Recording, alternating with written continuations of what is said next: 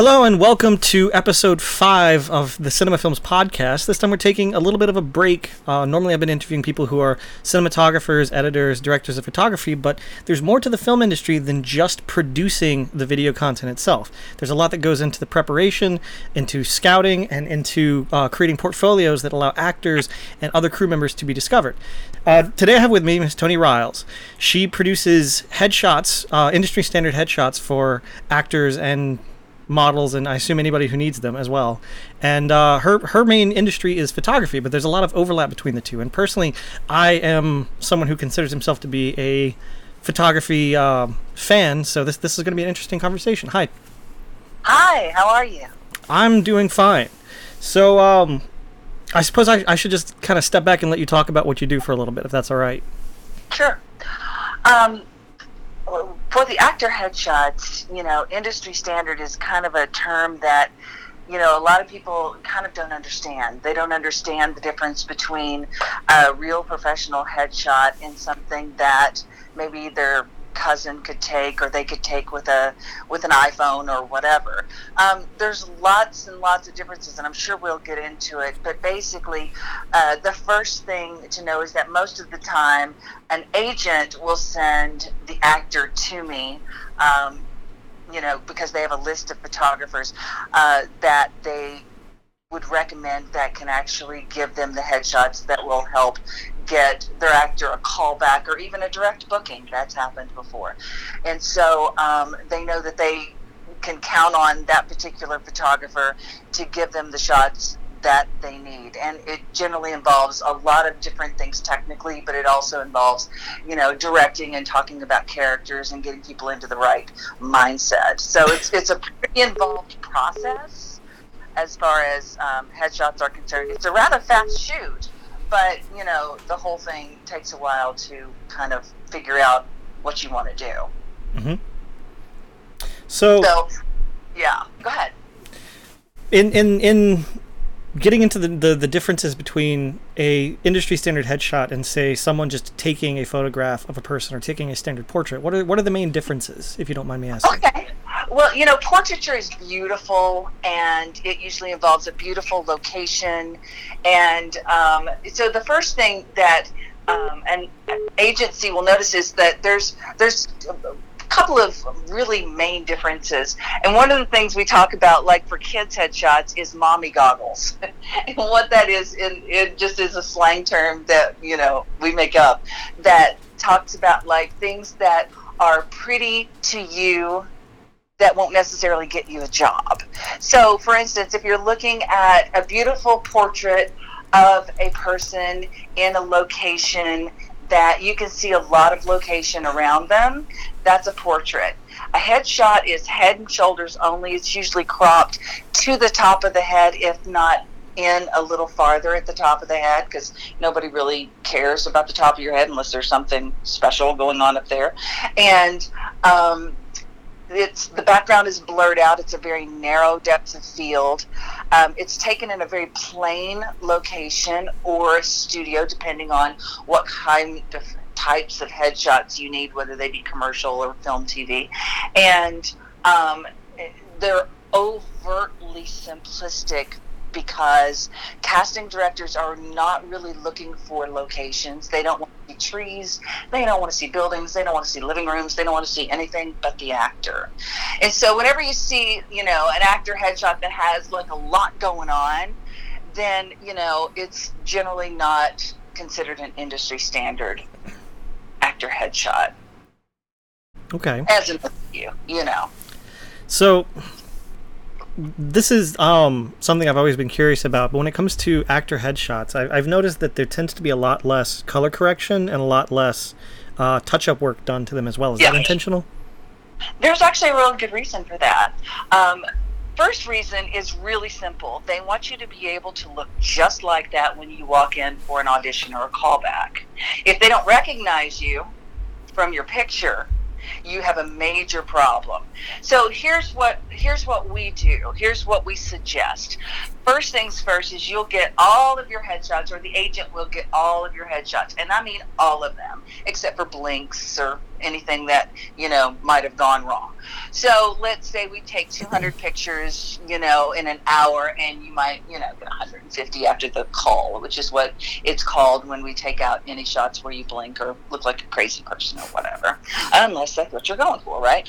So after that, retouching, and it's all different depending on which photographer you go to. So everybody's got a different answer for this. But personally, for me, retouching is post-production, and it's optional. So, for instance, if you have a pimple, sure, that can be retouched. If you have a mole, it should not, because it's a permanent feature of your face unless you're planning to get it removed surgically. See what I'm saying? Mm-hmm. Now, when it comes to things like color correction, as far as like pinkish tones in the skin, or maybe you drink too much and you've got veins on your nose, because we spot that. That, unless you're going to wear makeup to your casting as a guy, is sort of a permanent feature of your face too. And while color correction can be a really great thing for that, it can also change drastically how you look. So, like I said, it's optional. It's always post-production. You kind of need to see the real thing before you get into that. And it's really kind of a grittier side to photography, because, we actually, with actor headshots in particular, we are dealing in reality as opposed to fantasy. So a lot of people, and this is another issue that we deal with a lot, is they don't know the difference between an actor headshot and a PR shot. And a PR shot is something that's published in a magazine, and it's for public consumption. An actor headshot is not published anywhere but within the industry. It literally lives in a bubble. So it's sent to agents, it's sent to casting directors, it's sent to production people, right? It's not necessary, and it usually is put on IMDb or something like that, but a lot of the really big stars on IMDb don't even have their actual actor headshots on there. They've got red carpet shots and PR shots, and that's it. Mostly because their actor headshots show the real them. Mm-hmm. And, when you're living in your own skin, you don't necessarily, I would like for the, Beyonce version of me to be out there as opposed to the real version of me. So, okay. I get it. It's totally understandable. So on that note, are there any pitfalls to this approach where you have an actor who demands or gets upset that, you're not necessarily always showing them the best light because it's not what's accurate? Here's the thing. Yeah, that's a good point. Sometimes, yeah. It doesn't happen very often, because most of the time they get it. I do spend a lot of time explaining this to people. But, having said that, I'm not actively trying to put ugly pictures of people out there. We do use good lighting. Mm-hmm. We do, have a nice long conversation about wardrobe. We do explain ahead of time that it's head and shoulders only, and the reason for that and all that. And, so most of the time they come into it and they get it. And then if they want a light retouch on the back end that an agency approves of, then we'll totally give it to them. If they don't have an agency, it's totally up to them how far they go. And, we caution them, but then, they're, at the end of the day, they're the client. So they're going to get whatever they want. We do just tell them the realities of the situation is thus. You are doing this. You're not doing this to frame and put on your wall. You are doing this to get a job. And a lot of times, you got to remember that if you get a movie job, your face is going to be 30 feet tall. Do you want to start that with a lie? Because if you're going to do that, then you're probably not going to get the job. They're going to see that right away. And plus, you should know that casting directors are experts at spotting Photoshop. Oh, yeah. Even just simple dodging and burning? Simple dodging and burning. Yeah. Oh, dodging and burning is actually the first thing that they notice, because frequency separation can be pretty... and frequency separation, for those who don't know, is a technique that's used a lot, can be pretty noticeable. Mm-hmm. Generally, a healing brush is one thing if you're taking out, blemishes. totally fine.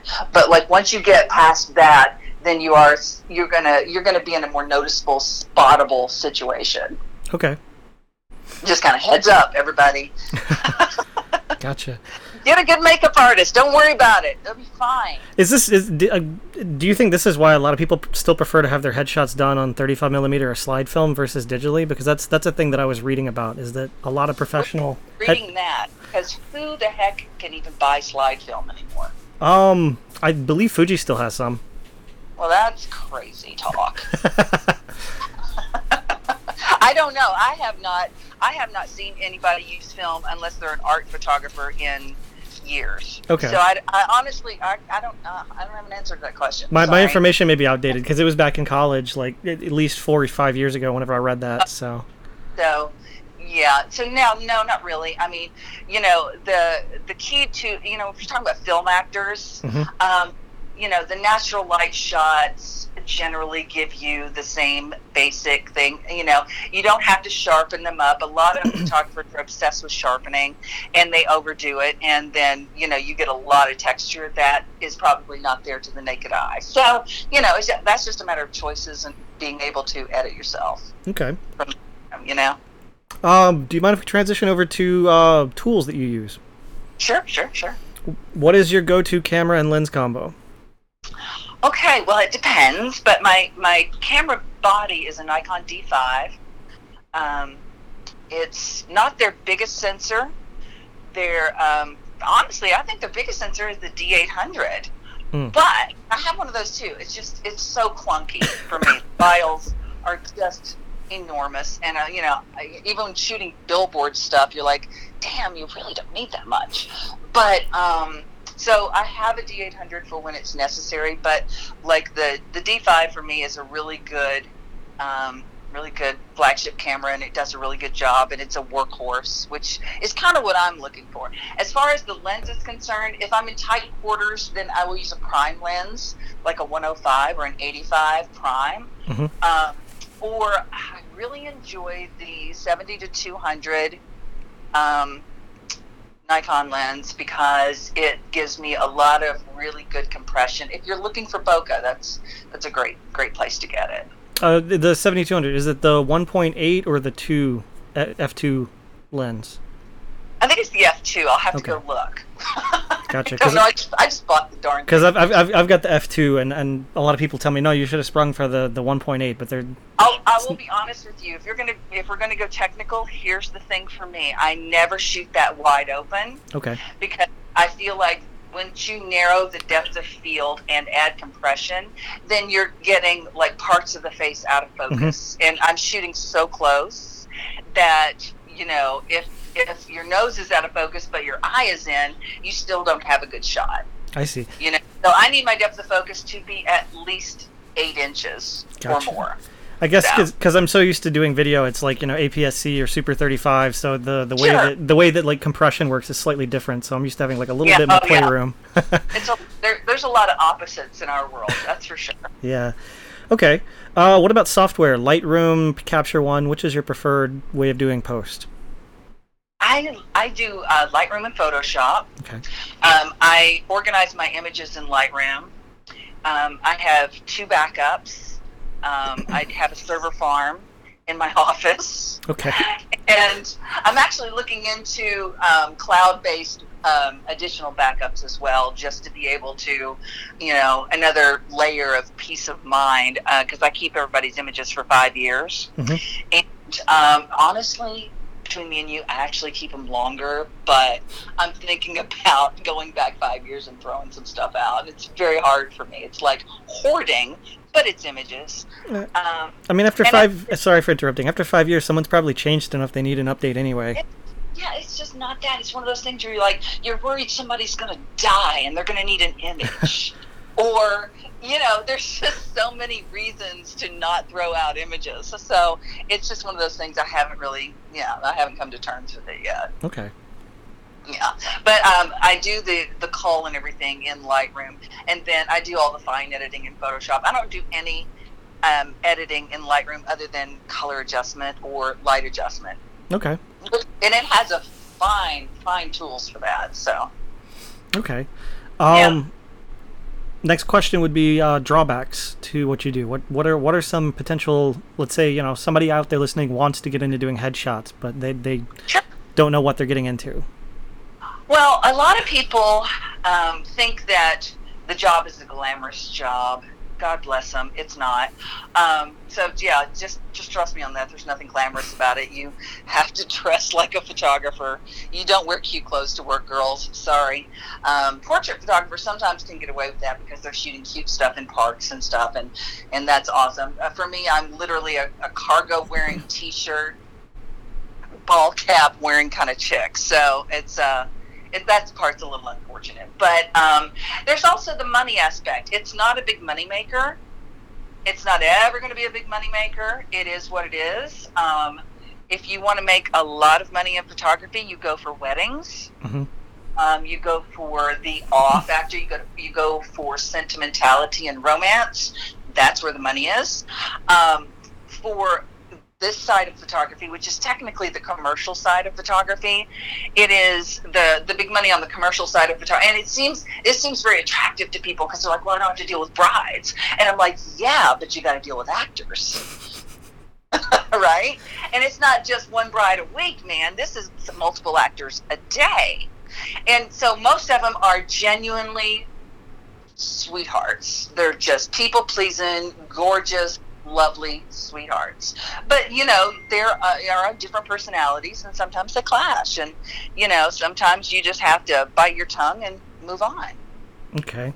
That's really the only downside to it, and like I said, it's not, you're never going to be a millionaire taking actor headshots, but my thing is that this was the vein that I was always interested in, and I've been doing it for 18 years, and having been doing it for so long, I've developed a lot of techniques to actually help the actor, even if they're a beginning actor, get the shots that they need and actually emote in front of the camera, which is actually a big helpful thing for them. In our area, there's no basic film class. Or there's no basic actor film class. So what area specifically is that? I'm in Mobile, Alabama. Mobile. Okay, so you're in the southern part of the state. Yeah. So there are actor classes here, but a lot of them are scene study. A lot of them are kind of advanced. And the problem with that is that people don't know where marks are. They don't know what a key light is. They don't know how to find their light. They don't know the importance of it. They don't know why it's important. And so I do spend a lot of my time doing that stuff. Okay. Even though, it's a detriment to me, to have to do it. But it's better if they come out of this with a little bit of knowledge on what they can use for next time, or if they get a job or whatever. Because my goal is literally to get them a job. Mm-hmm. So, and we're really upfront about that the whole time. It's like, look, this isn't about being cute and pretty and sweet and all that stuff. This is to get you a job that'll actually pay you money. And so, once they kind of grabbed onto that idea, they're pretty good to go. Okay. Yeah. So, when you're dealing with actors and trying to get them into character for whatever sort of archetype they're trying to audition for, what sort of techniques do you use to help them get in the right headspace? That depends on their type. It depends on their age. Depends on their gender. There's a lot of variables and factors that go into that. But so it's kind of hard to say. Okay. I treat it like it's a scene, and we just basically start like riffing on a situation and their reaction to it, and so I'm behind the camera and I'm talking constantly, so I'm not a silent photographer. Mm-hmm. So all this chattiness that you're getting right now is like 24/7. But so like if their character is gruff or rough or anything, I literally sometimes have to talk them through that, because this is not something that they're super in love with, but it might be their type. And a lot of actors come to me not knowing their type. Mm-hmm. They haven't had that conversation, or they don't have an agent yet, or somebody has not sat them down and said, oh, your type is bimbo or whatever. That's not even a word used anymore, but that kind of thing. And so once we get a really good idea of what the type is, and that can take a few minutes, we'll go through that. We always do it, for lack of a better term, we always do a generic shot first. There's no like hard colors on their wardrobe. It's very soft and nice and clean and smiley or not. It's just very much, you can send this to anybody for anything and you don't have to worry about it. And then after that, we go into more character work. Okay. Yeah, and it's literally just like being in a class or on a set with just less people, because, we're basically doing the same kind of stuff emotionally to get there.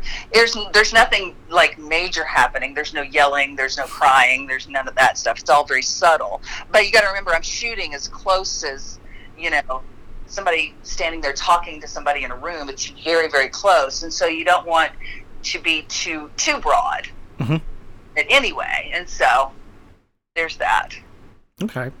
I hope I answered that for you. I feel like you did. Yeah. The main thing I was wondering is if it's similar to, a director trying to get somebody into the right headspace, or do you have people come in knowing who they want to be already? Yeah, and it's unfortunate because they have a script to rely on, so they already have more information. Once they've gotten on set, they at least have their sides. They have some basic information of who this person is, and so one of the things that we do, and it's almost first thing, is separate self from actor, because this is not about you as a person, right? This is about who you want to portray. Who you can portray, or who you are physically able to portray. And so there's literally like a constant thread through the conversations that we have when I'm behind the camera, or even when I put down the camera and I talk to them I don't talk to them like they're them. I talk to them like they're the character, and I say the character a lot. Because it helps them to remember that this isn't them having a picture taken for school or whatever. Gotcha. Because people get lost, in thought, and then they kind of, they can kind of forget what they're doing. You ever deal with a person? Yeah, it's always on me to bring them back. You ever deal with a person who came in and completely had the wrong idea about what kind of roles they fit? Sure. Just any funny, like, anecdotal stories about something like that? No, I mean, it happens a lot, actually. Okay. Oh, God. And, so I can't really be too specific because, privacy issue. Your podcast is not called The Shade Room, my friend. No. But maybe that'll be your next one. But, yeah, a lot of people think they are better looking than they are. This is just fact. Or the opposite is true, and a really beautiful human will sit in front of me and pick themselves apart and just dump all their mental garbage. And this happens, one of those two things happen almost every time. And so I've got like kind of canned responses to all that stuff, depending on the person and what I've gathered so far about them. And so like my biggest thing, and especially for women, because women have been taught to be humble and kind and all this other stuff, and this is not the place for that. This is the place for literally feeling yourself and putting yourself out there. And so I don't, give them a hard time about it, but I will say things like, let's be positive about ourselves today because you look great. Let's get a positive feeling going so you can get your great shots, and I might get a little more specific, but that's the general version. When it comes to somebody who thinks that they are, Tom Cruise in the 80s and they're kind of not, there's kind of not a lot you can do. That's going to be more of an agency conversation than it's going to be a photographer conversation. For that part, you kind of do the best you can to give them what they want. And if you talk to an agency beforehand, give the agency what they want, and then you have to let them go have that tough conversation with their agent. Because it's going to happen. The conversation will either happen, with a casting director or, on set or online, but it doesn't necessarily have to happen while they're so vulnerable getting their headshots done. This is interesting because I guess before having this conversation, I always imagined doing headshots just consisted of having the talent come in, sit down, you take the picture, and then you're done. But it seems like you do a lot of PR work before they even get out on set. Yeah, it's not nearly that simple, and that's a big misconception about headshots in general, because everybody's like, well, I've got an iPhone. What's the difference? And I'm like, well, everything about this is the difference, just not only from the look of it, but from how you and the photographer actually kind of riff off each other, and the ideas that you're able to throw at each other to like elevate this, because it's supposed to be elevated. It's professional. Mm-hmm. It's not, you want to kind of go out there and be in the industry with something that makes you look like you know what the heck you're doing, right? Mm-hmm. And an amateur shot can be spotted a mile away, and they almost never get a call back. Mm. Because, they're like, well, this person doesn't care enough about what they're doing to get a professional shot done. Gotcha. Okay. Extras are a totally different thing. Extras casting does not require industry standard headshots. However, I will tell you that a lot of extras are getting industry standard headshots now to elevate themselves on set, because sometimes a director will see the headshot and will feature them. Yeah, that reminds me of a friend of mine. He's done a lot of work in like Devil All the Time, and he was on Hell at the Border, and recently I think got in on that Spike Lee thing that's filming in Montgomery, and he got industry standard headshots before he started trying to apply as an extra, and I think that's been a big help for him. It does. It's one of those things that people don't really, either they give it too much credence or not enough. It's Mm-hmm. very hard to get it balanced. But the not enough people think that, well, I don't need that. I just want to be an actor. This is your marketing package. You are your own CEO of your own company, and you have hired an agent at a pretty good rate, whatever percentage it is that you're paying the agent to market you. If you don't provide that agent with good enough marketing materials, and that includes a headshot, a reel, a slate, a really well done resume, then they have nothing to work with, and it's not their fault that you are not getting callbacks and auditions, right? Mm-hmm. And this is our job. Our job is to get you in the door. We got to wedge our tiny little feet in that door and shove you through it. And once you're through the door, it's completely up to you whether or not you get the job. But the audition and the callback are so heavily dependent on the headshot that some people would just be shocked. Because at that point they're just looking for a look. Mm-hmm. And a lot of times too, like they have a character in their head and they're just looking for someone who matches what they're imagining. Yeah, exactly. That's the person. Or they have a vague idea and they're looking through headshots, and then they spot it, and it solidifies the idea in their head because they've seen that person. And so that makes a big difference. So what agents do you frequently work with? I mean, if you don't want to name names, that's fine, but I'm just curious, like how broad of a reach does your business have? Is it specifically for the state? And I'm not. Yeah, it's not. I will not name names. However, I will tell you that, I am located in Mobile, Alabama, which sounds desolate and small, but it's really not. It's kind of vibrant. Mm-hmm. I mean, I've always made the joke that like Mobile is Miami Junior. It's rather cosmopolitan for Alabama, if I do say so. But, I have people that come from Canada. I have people that come from Atlanta. I have people that come from Huntsville. I have people that come from Texas and Louisiana.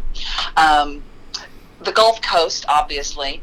So, I've shot for agents in LA, New York, Miami, locally here, Atlanta, of course. Okay.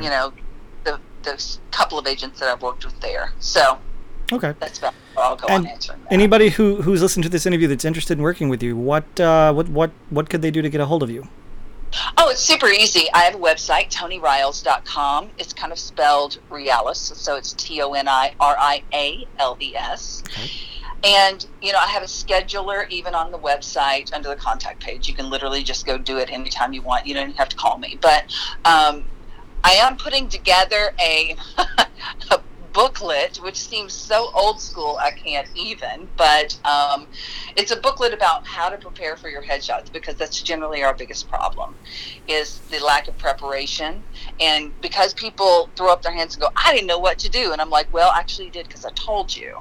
So this is going to be another layer to that. But I spend a lot of time online doing model tips and actor tips and reposting stuff that other casting directors have put out there about headshots, just to kind of help them understand that it's not just me being weird. This is like how the industry works. Okay.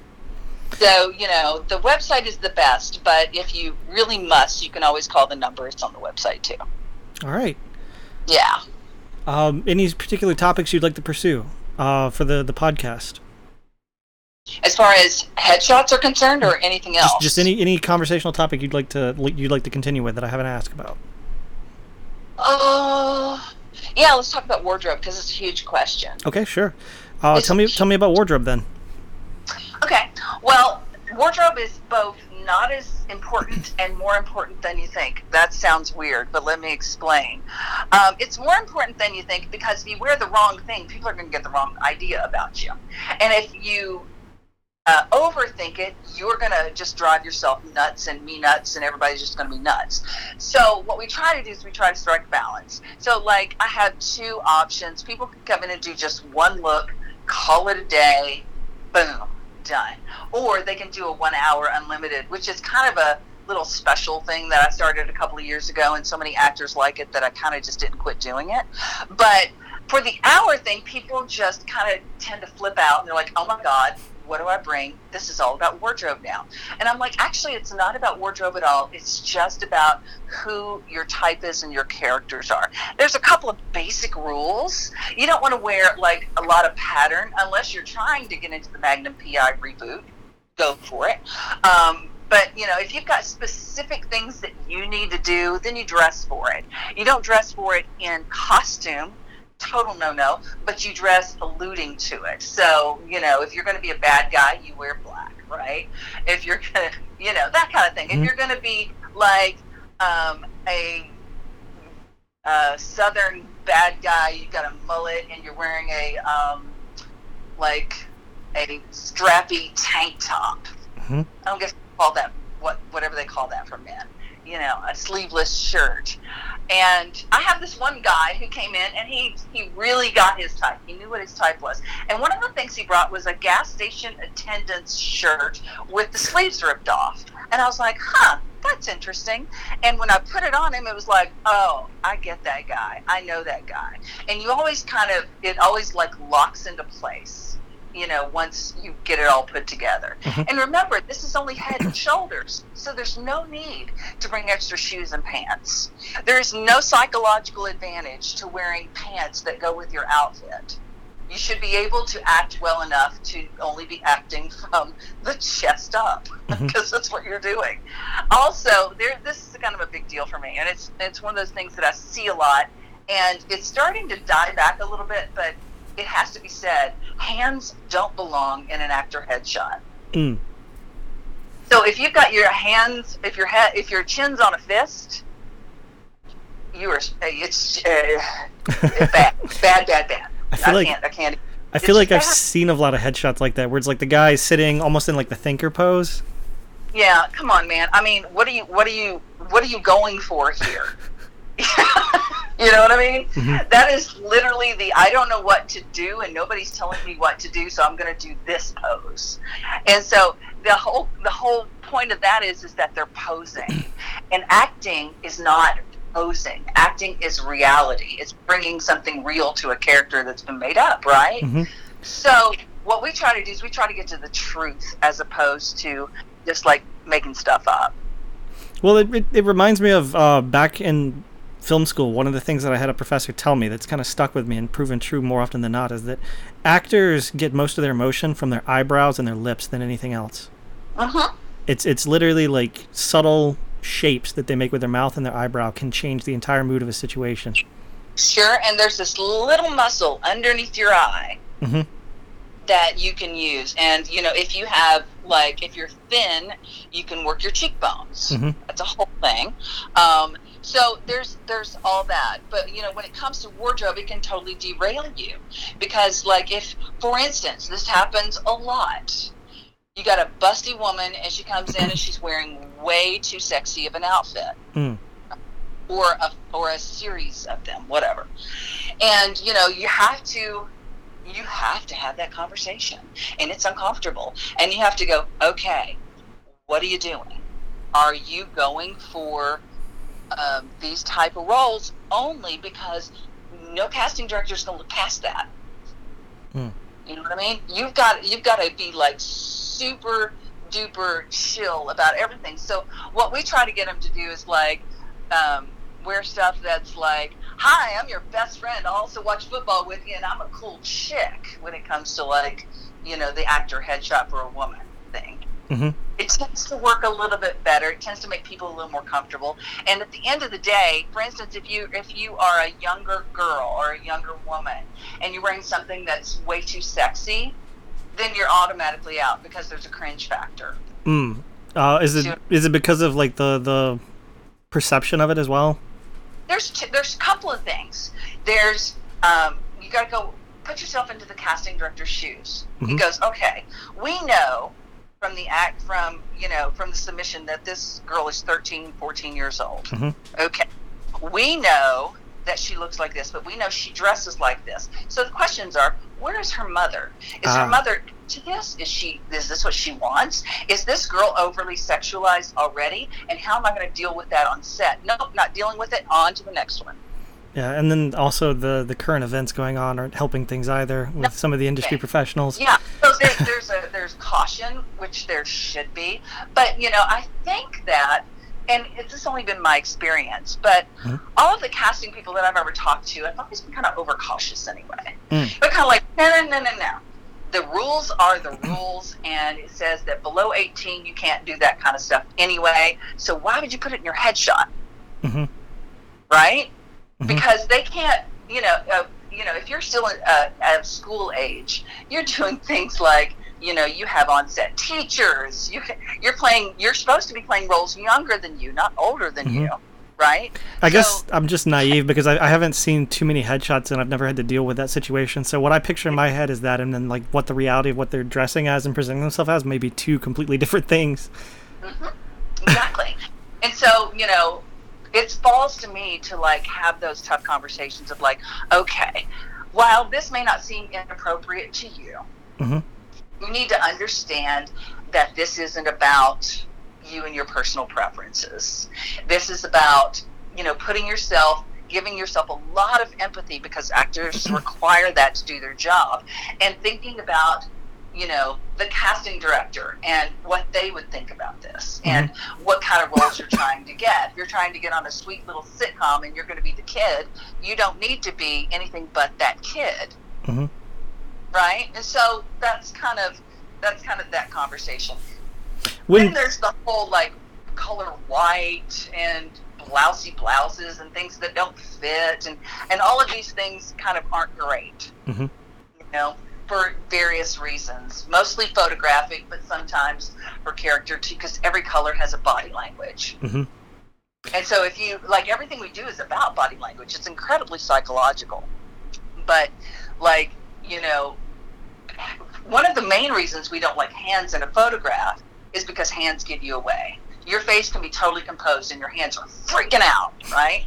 So, you know, it's really hard to get people to relax in front of a camera as it is. Then you add hands to it, and then, you know, you could be done.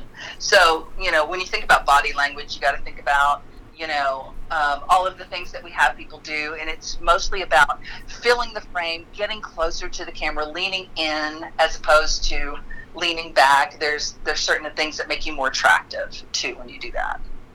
Okay. So yeah.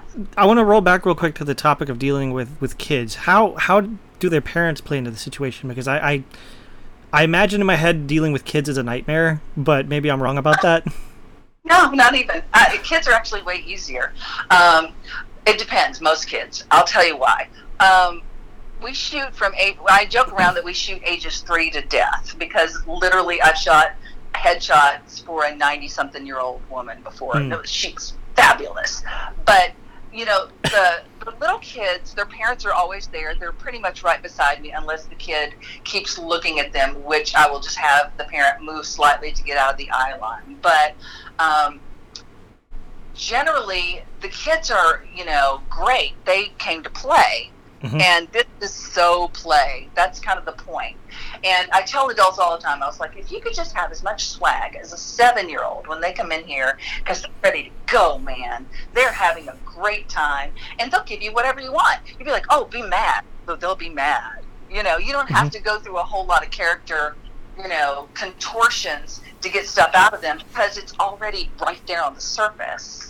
I guess they come in with less baggage than the adults do. Yeah, well, once puberty hits, then things go horribly wrong sometimes. Okay. So, yeah, and so, you know, the older the person is, generally, the more stuff they have. And then there's a certain age where, and I don't know what that age is, and I can't wait for it to happen to me, where all that stuff cuts off and they don't care anymore. And when that happens, boom, there you go, you're good to go. Okay. But up until then, you kind of have to work at it. All right. Yeah. Well, if there's no other topics, I feel like that's about it for me in terms of questions. Okay, great. Yeah, we've got about a 45-minute podcast here, which I think is a pretty decent time. You should probably talk about how much it costs to have your headshots done. Gotcha. Because that's a big deal for a lot of people. All right, well then, sure. So how much does it normally cost to get headshots done? Depends on your market. Depends on where you get them done. If you are in LA, New York, Atlanta, or Miami, it's going to cost more. That's just the reality of the situation. Basically, what you can do is you can go online to everybody's portfolio, which you should do anyway before you book any photographer. You should look at their work. I highly recommend that.